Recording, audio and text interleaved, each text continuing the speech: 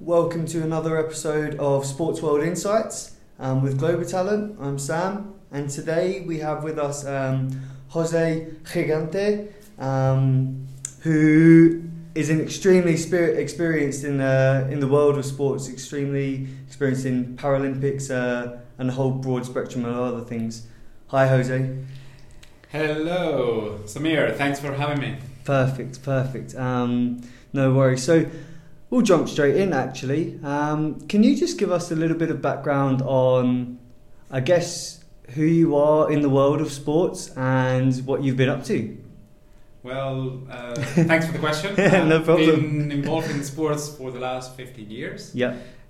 Currently working for two organizations, so Y Sport, a small consultancy working with brands and national governing bodies, trying to bring them together. Also teaching at university, SOAS University, Center of International Studies and Diplomacy, teaching students how to use sport, because as you might know, sport can be used as a tool for good, could be something that everybody should know more about. Yeah, absolutely. So it's one of those community builders, I think, even from myself being involved in sports, whether it was trying to play tennis or basketball as a young child, you receive a lot of development in the sports world. So I think it's a key part of people's lives as they grow up as well. Absolutely. You're absolutely right. And I mean, before what I've been doing, I've been involved in many different projects, and always struck me how, determine our athletes. So I'm the son of a former athlete. I played amateur basketball until I got injured. Right. So very passionate about athletes' rights and what happened with athletes after they retire. And that was the topic of my dissertation at my master's degree. Oh, interesting. And you'll be surprised. I mean, this is years ago, but at that time, many football players in the UK were good case studies of what a bad post-career could look like in terms of betting, suicide, bankruptcy. Yeah. So that's something I'm really passionate about. That's super interesting. I think it fits in very well with today's society and our growing awareness of the pressures in all sorts of careers, but it's kind of more highlighted nowadays that perhaps the leagues and organisations of which professional sports players play in don't necessarily, or haven't at the moment, done a good enough job of developing even their stars and the people who play for them for what comes afterwards. And as you said, there's plenty of examples we've seen throughout the olden days as well. Paul Gascoigne, one of the greatest football players to ever play for the English team, and a quite just sad story since then. So that's super interesting. And you said you're the son of an athlete as well? Yeah, so my dad was an athlete when he was young. I think his best performance was being sixth of the country, and he's back in Spain in long jump. Oh wow! Okay. So in athletics. Yes, in athletics. So always been very passionate about track and field, and you learn that once you get an injury, you're out. All the money goes away, all the support from the government goes away, and you're on your own, and you need to transition. And in the case of my dad, was education. So that's why I think my career has always been married between sport and education, which I think is the best tool you can have as an athlete for your future. And also been involved with international federations in the past, helping them develop new sports like basketball, 3-on-3. Oh yeah. Oh, okay. Cool. Very cool. So it's interesting to be involved when nobody really is interested in a particular side of that sport. And one example is 3-on-3 basketball. So years ago, I got involved in this project, which was let's create an online tool that national federations can learn from, athletes, coaches, and basketball players can learn more about the sport and get interested in and try to help develop the sport. And at the time, I remember having conversations in a big convention event from FIFA Mm-hmm. with national associations, and them not being very interested at the time Yeah, because the sport was not in the Olympics. and I guess that's it, isn't it? It often takes an influencing power, whether that's a big influencer, an athlete, somebody who has impact in the world, or an organisation to take the first step.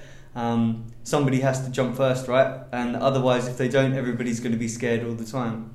It's interesting, but yeah, it's just touching on the point of preparation for after careers. I was just thinking, it's funny that there are some similarities between sports and entertainment. Mm-hmm. They're both potentially careers that can be shorter lived, let's say, than more traditional careers. Like if you're working in a bank or an organisation, you may be there or in these careers for 30, 40 years, but it's quite rare in a lot of sports to be able to last 30, 40 years at the top of the game, or even as an entertainer. So yeah, even I see when I'm scrolling through Instagram or watching more panel shows and stuff, you hear more, for example, of how Shaquille O'Neal has 16 different businesses, and he invested in, I think it was Five Guys or things like this. And it's because I've watched a lot about that recently, and it's because they were aware of people just blowing their money. Yeah. If you raise to a certain lifestyle demand and you have all of these outgoings and then your income stop, the outgoings don't. really difficult to adapt. And then it goes down very quick. Yeah, you're bang on that. And I had, through my career, even doing research and doing interviews with Olympic and Paralympic athletes, I've met athletes who said, look, I'm getting maybe 30,000 euros through the scholarship that I get from the government.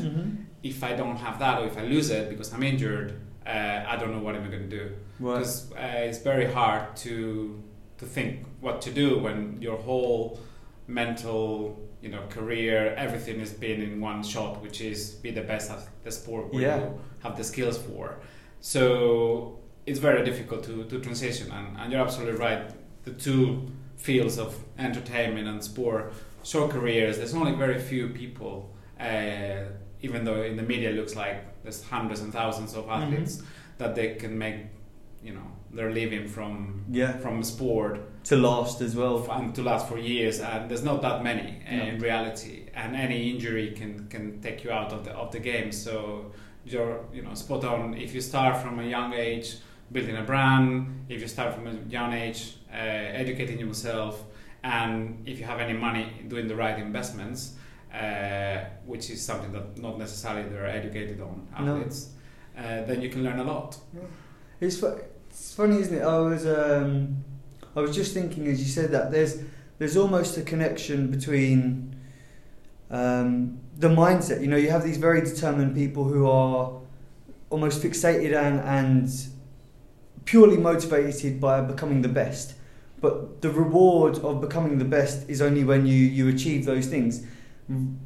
That's almost like a fixed mindset, right? You get reward, or you feel like you've achieved something when you get to a certain place, rather than the journey there, which is more the growth mindset. So I guess that's also a challenge for current day athletes to start engaging with their growth mindset a little bit more, to develop what they can be doing for the future, and preparing themselves, rather than just having the one set goal, because it's, as we're saying, very risky to have one set goal, right? All your eggs in one basket. Exactly. It doesn't work so much. Oh, brilliant. So you said previously you were involved with sports brands and stuff as well. Can you tell us a little bit more about that? Yeah, so the current company I work for, Y Sport, they work directly with brands, media companies, or international federations, or national governing bodies that they're looking to engage with a brand on a strategic level, which means we're not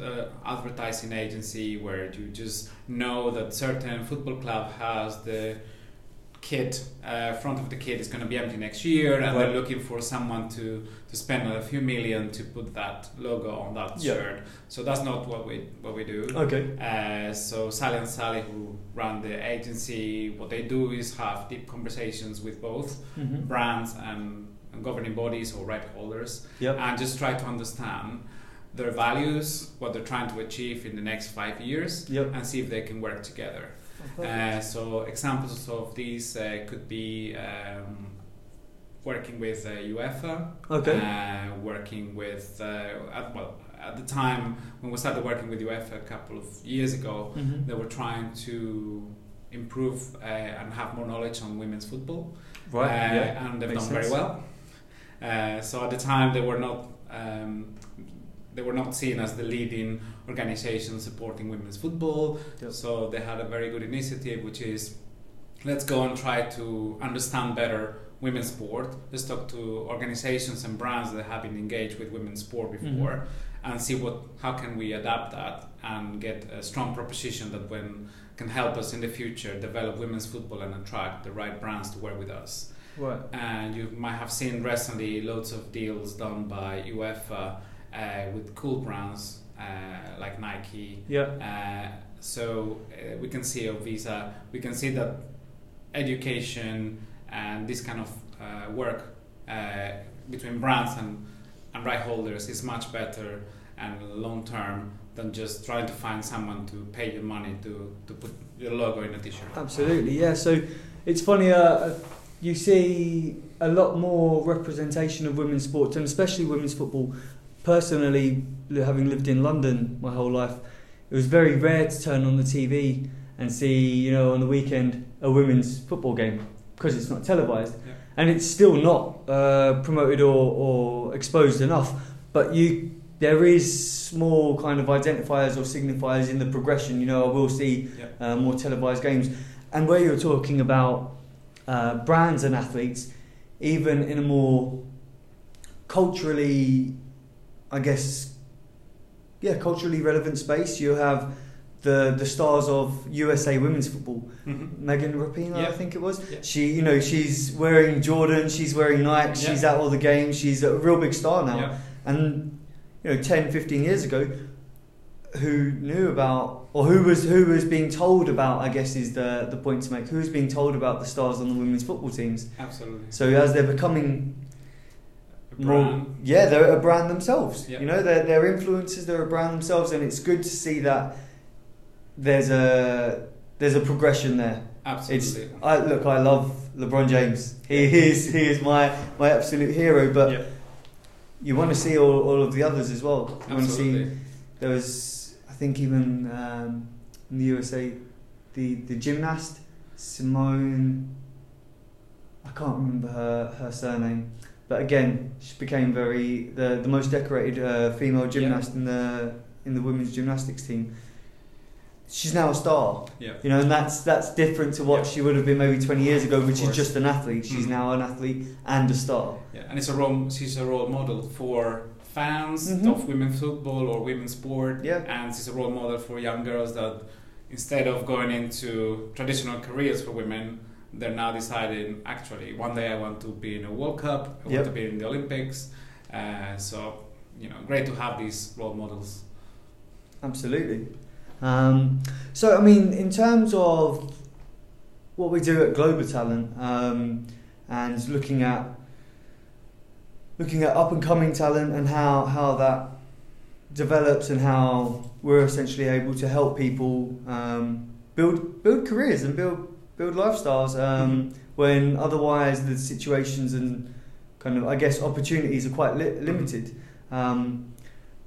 How does that affect where you've had experience? For instance, you've worked quite heavily with the Paralympics and other organisations. Where do you see the marriage? Is it something that will be taken up, or will it take time? What's the adoption rate of things like this? Do you think how open are people to having a new way of developing careers? Yeah, it's a very good question, because I've come across many conversations regarding technology and sports, and how easy or how difficult it is for a traditional organization with white British middle class leaders to understand or to embrace anything new that could change the whole game in their sport or on their organization.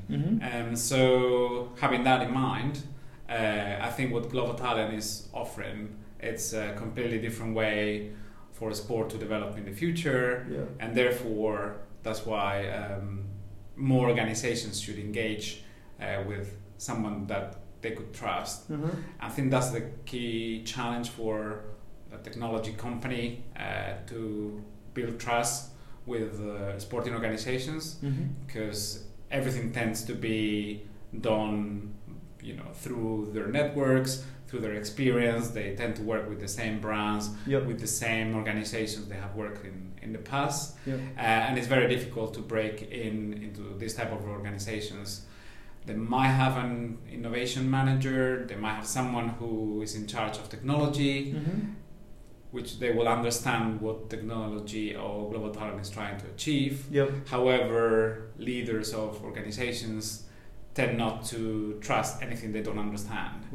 So I think it will be an education process. We need people in leading positions to understand better technology and sport and how they two marry to each other. And we've seen a few examples of, for example, sporting federations investing directly themselves in a technology to make sure that technology helps their sport to grow. So I think it's an education long-term process, and this is the kind of barriers you encounter as a technology company. Amazing. Okay, so I mean, you've been, as we mentioned, quite heavily involved with a number of sports organisations in some different areas. Just on that point about innovation, in your opinion, from your experience, how heavily is innovation invested in within these organisations? Is it like just the VAR's introduction where people are like, let's innovate the sport, or is there real conscious effort to push things further along for the development of things overall? I mean, the challenge is they think they're sporting organizations and they're not looking at digital in the right way. So they're thinking, yes, we need to have a digitally advanced website, a digitally advanced ticketing system, but they're not really having a digital transformation themselves. So it's always projects, it's always some investments, but it's not their business becoming a digital transformative business. And that you can see because nothing is changing in the sport. It's still the same sport. It's very difficult for them to think, let's change the mindset. Let's see how can this sport evolve and engage new generations which are not necessarily interested in traditional sports, for example. So because there's even different sports being added to the Olympics each year and stuff. There's more things coming, more funding for things, but where is it enough to just add the sports to the Olympics, or do we need to invest in how people are seeing them with a new age? I mean, then there's a need for much more investment, and if you compare what banks are investing right now in innovation and technology compared to what the sporting organizations are, is marginal. So that gives you a good idea of how banks are reacting to challenger brands and technology companies or fintechs. I think the challenge is in sporting organizations, they haven't been challenged yet, or they think they haven't been challenged. Even though they now in the sports and entertainment sector, they're not the sports only anymore, because they're competing with cinema, media companies, Netflix, everything else that is happening for kids and young people time. So they haven't realized, and the reason is they don't know it yet, or some of them they don't know it, they don't think about it.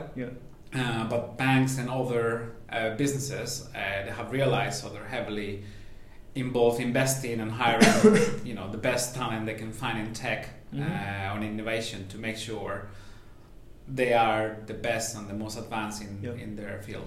It's interesting. I was on a trip this weekend, and on the way back I was sat next to a gentleman who was watching a show on Netflix, and the show was based around the F1 teams, Formula 1 teams, and each episode follows them around for a couple of hours with the most intimate camera work and filming. You know, you're right next to Lewis Hamilton, you're right next to Bottas, you're right next to Max Verstappen. You're in these guys' lives, but it's Netflix doing that.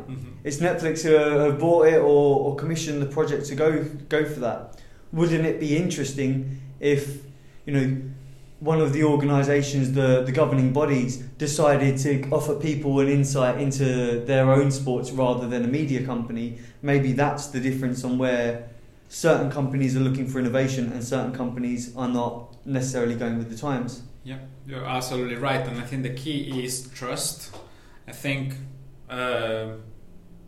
businesses these days, they find or they identify certain partners they trust and they work with them and they open their business for them to be even showcased and broadcasted online.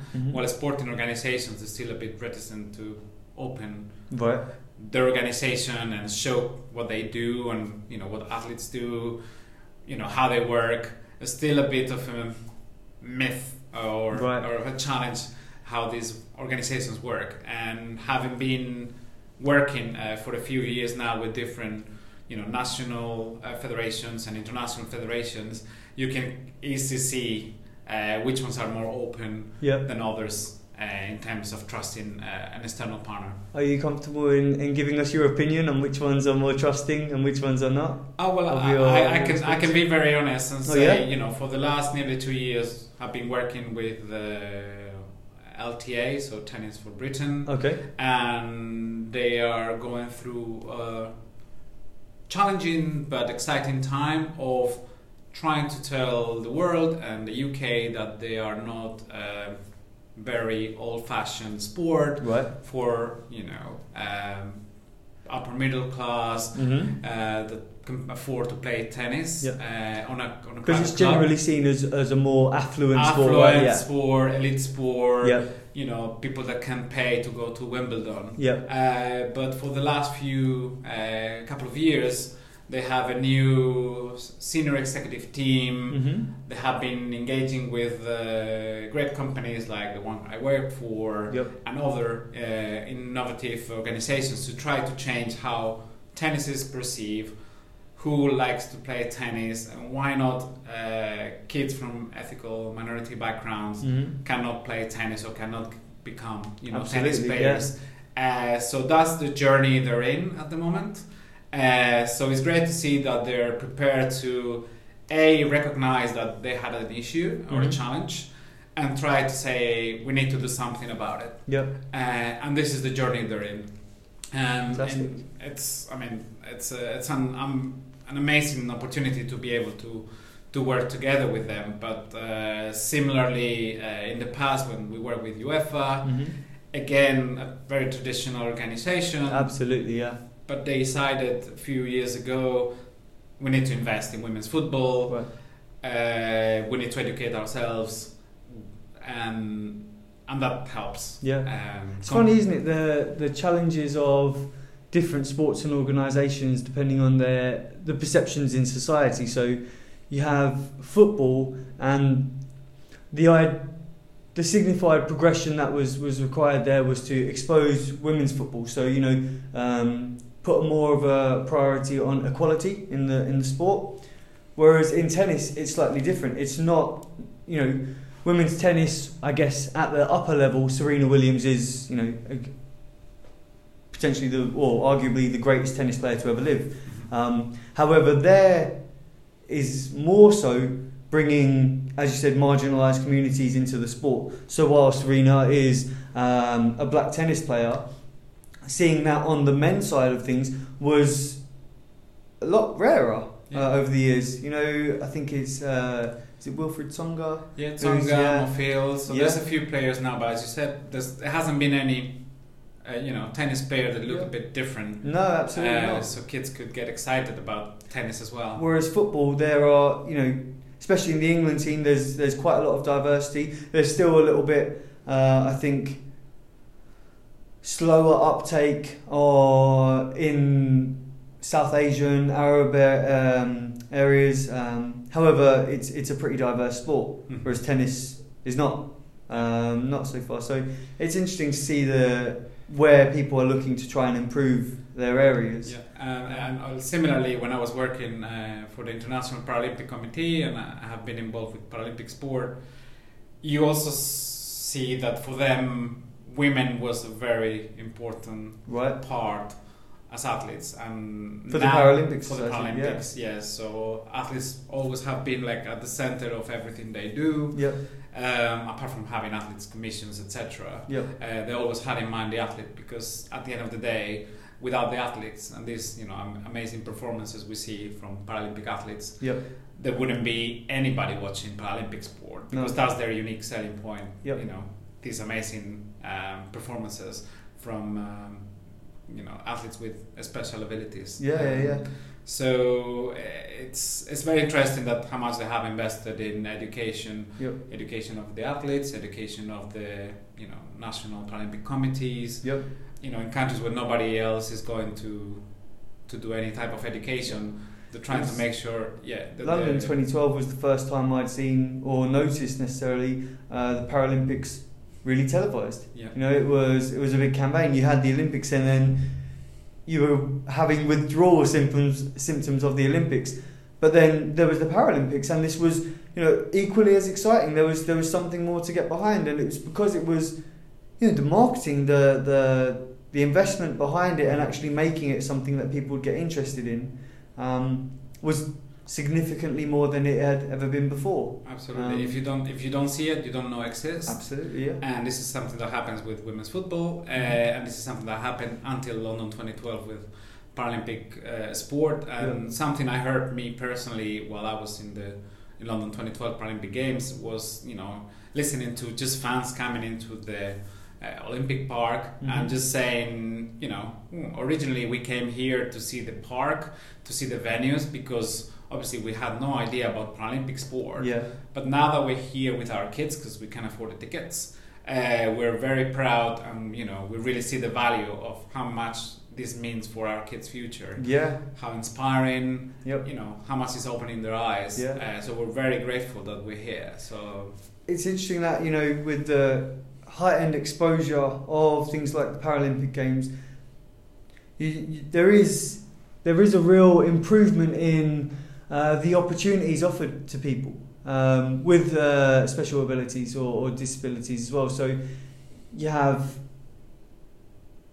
genuinely lucrative careers as an option as a Paralympian, whereas before, if you're a wheelchair basketball player, you probably have to have a full-time job as well. You probably have to do these things, and now if you're actually at the top of your game, you can focus on that as a career.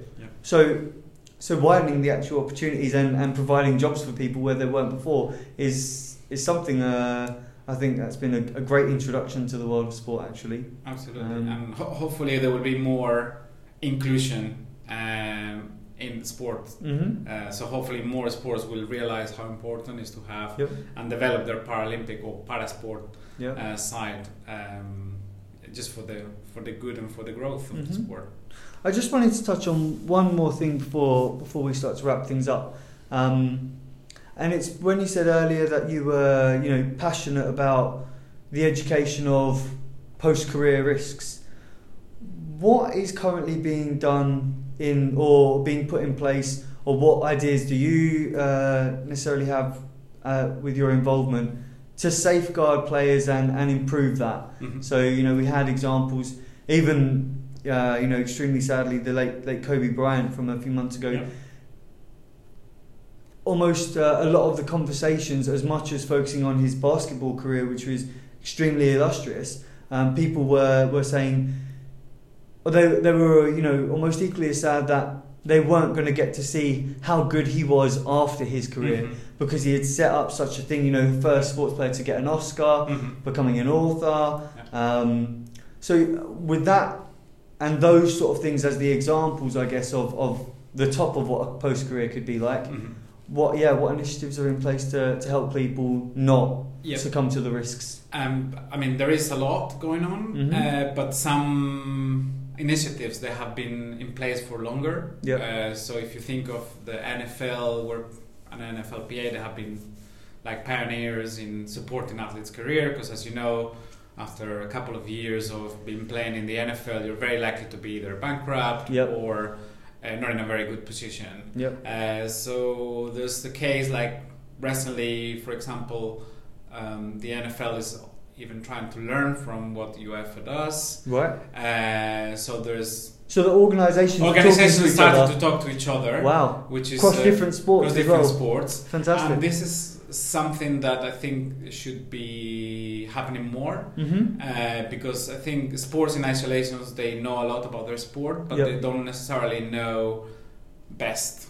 And some good learnings can come from other organizations. And just if you look at organizations like, for example, FIFA or other organizations that they might just take everything themselves, they just tend to be, in my opinion, more of a tick box. Let's create something that is an online program that is going to be delivered to hundreds and thousands of football players at different levels of the sport, and we make sure that it's a safe sport.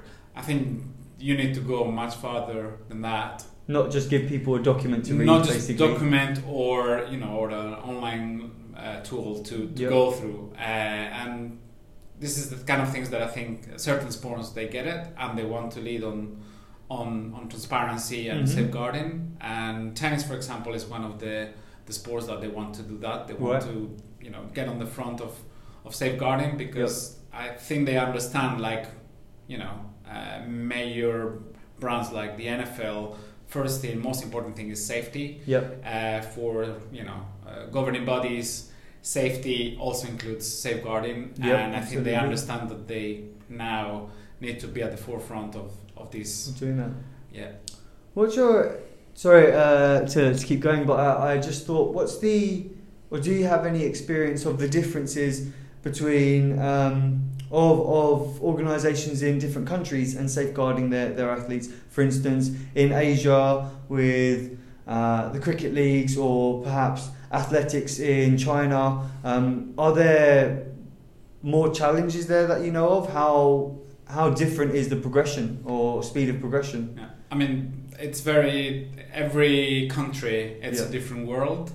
That's why organizations like FIFA or other international federations might work with bigger organizations, or the NBA might look for someone like a big technology company to help them implement what they're trying to achieve, because every single country is going to be a different world.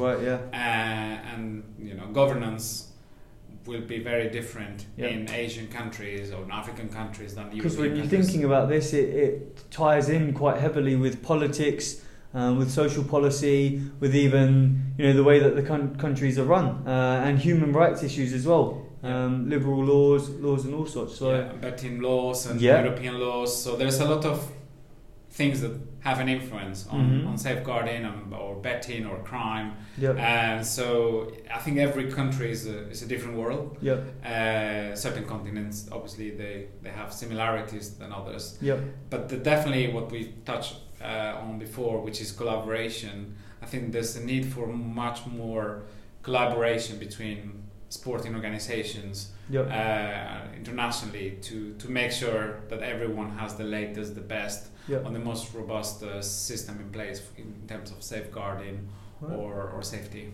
Amazing. So thank you for that. And I guess as a more personal question, you've been involved now, as you said, with a number of global sports organisations, had encounters with athletes and brands alike, and even technology companies. What's next? You're in London now, almost in sports education as well. Where's the next steps for you? I mean, thanks for having me here today, talking about myself and Global Talent. I have been also preparing myself for the future. So for the last, I guess it's a conversation for you. How are you safeguarding yourself as well? Exactly. So the same as an athlete would do.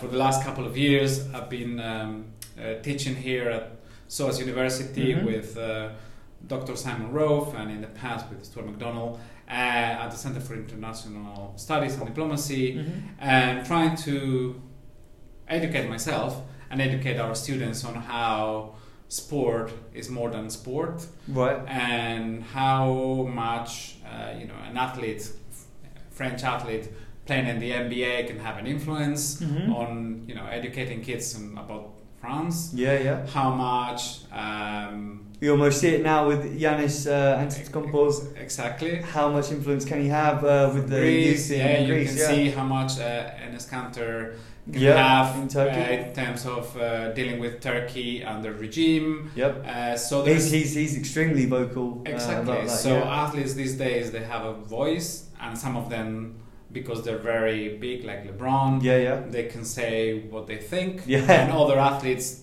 they're not allowed to say what they think, because if they do, they might risk losing their job, because we shouldn't forget the sport is a business, right? And it's about opportunities.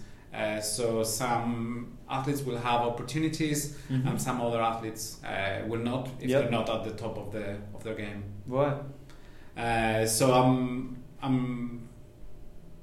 I've been involved in sport and diplomacy for the last couple of years, and currently I'm an associate of International Cultural Relations, which is an organization that works directly with countries like Germany or the EU or this council, and what they do is educate the government or the country about how they can use the sport for good. Right, so you might have heard a lot about soft power and how much Qatar, for example, is using their Qatar 2022 football to try to change a bit the perception people outside Qatar have of their country. Yes, absolutely. So this is the kind of things that we teach here at SOAS to our students, to just help them understand how sport can be a tool for good, can be a tool for branding a country, can be a tool for soft power, but can also be a useful tool if you want to contribute to achieving UN sustainable goals like equality, diversity, etc.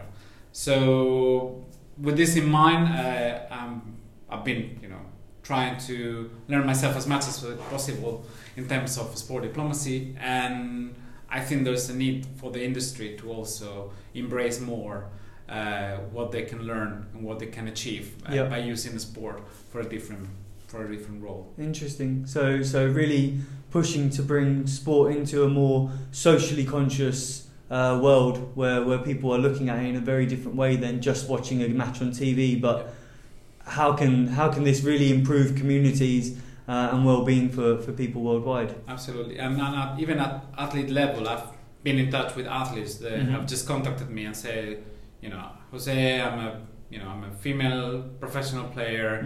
I would like to do something good after my career. Right. How do I go about it? So you can see there is a need for even athletes these days to think bigger. To want to do something for for society in the future. So it's just, I think it's just the right time for anybody who really cares about athletes and who really cares about sport to get involved and help develop a better future for sport. Amazing. It seems like with leading athletes and people such as yourself involved with organisations, there's really significant examples being set on how we should at least be thinking and approaching sport in the future. And I think that it's something that obviously struck me from Global Talent, how they're trying to think, the reality. Athletes need funding. It's very difficult. Money's important. Yeah, it's very difficult for them to secure that funding for their whole career, especially when they're young and they're not on the top of their game. So it's just having that extra funding, having the ability to also create their own funds and their fan community through different and technology ways. I think it's a great idea. Great thing to do. Yeah. Well, I'm sure there's going to be a lot more to come from who's represented and who has, I guess, access to the rest of the world through Global Talent, hopefully. And we're about to embark on some really exciting adventures and journeys, I think, in the world of sport. Thank you very much for your time here. Anybody listening, please send in or comment with any questions you might have, and we'll feed back on the next session. Otherwise, thank you for tuning into Sports World Insights, and thank you, Jose. Thanks for having me. Thank you. Bye bye.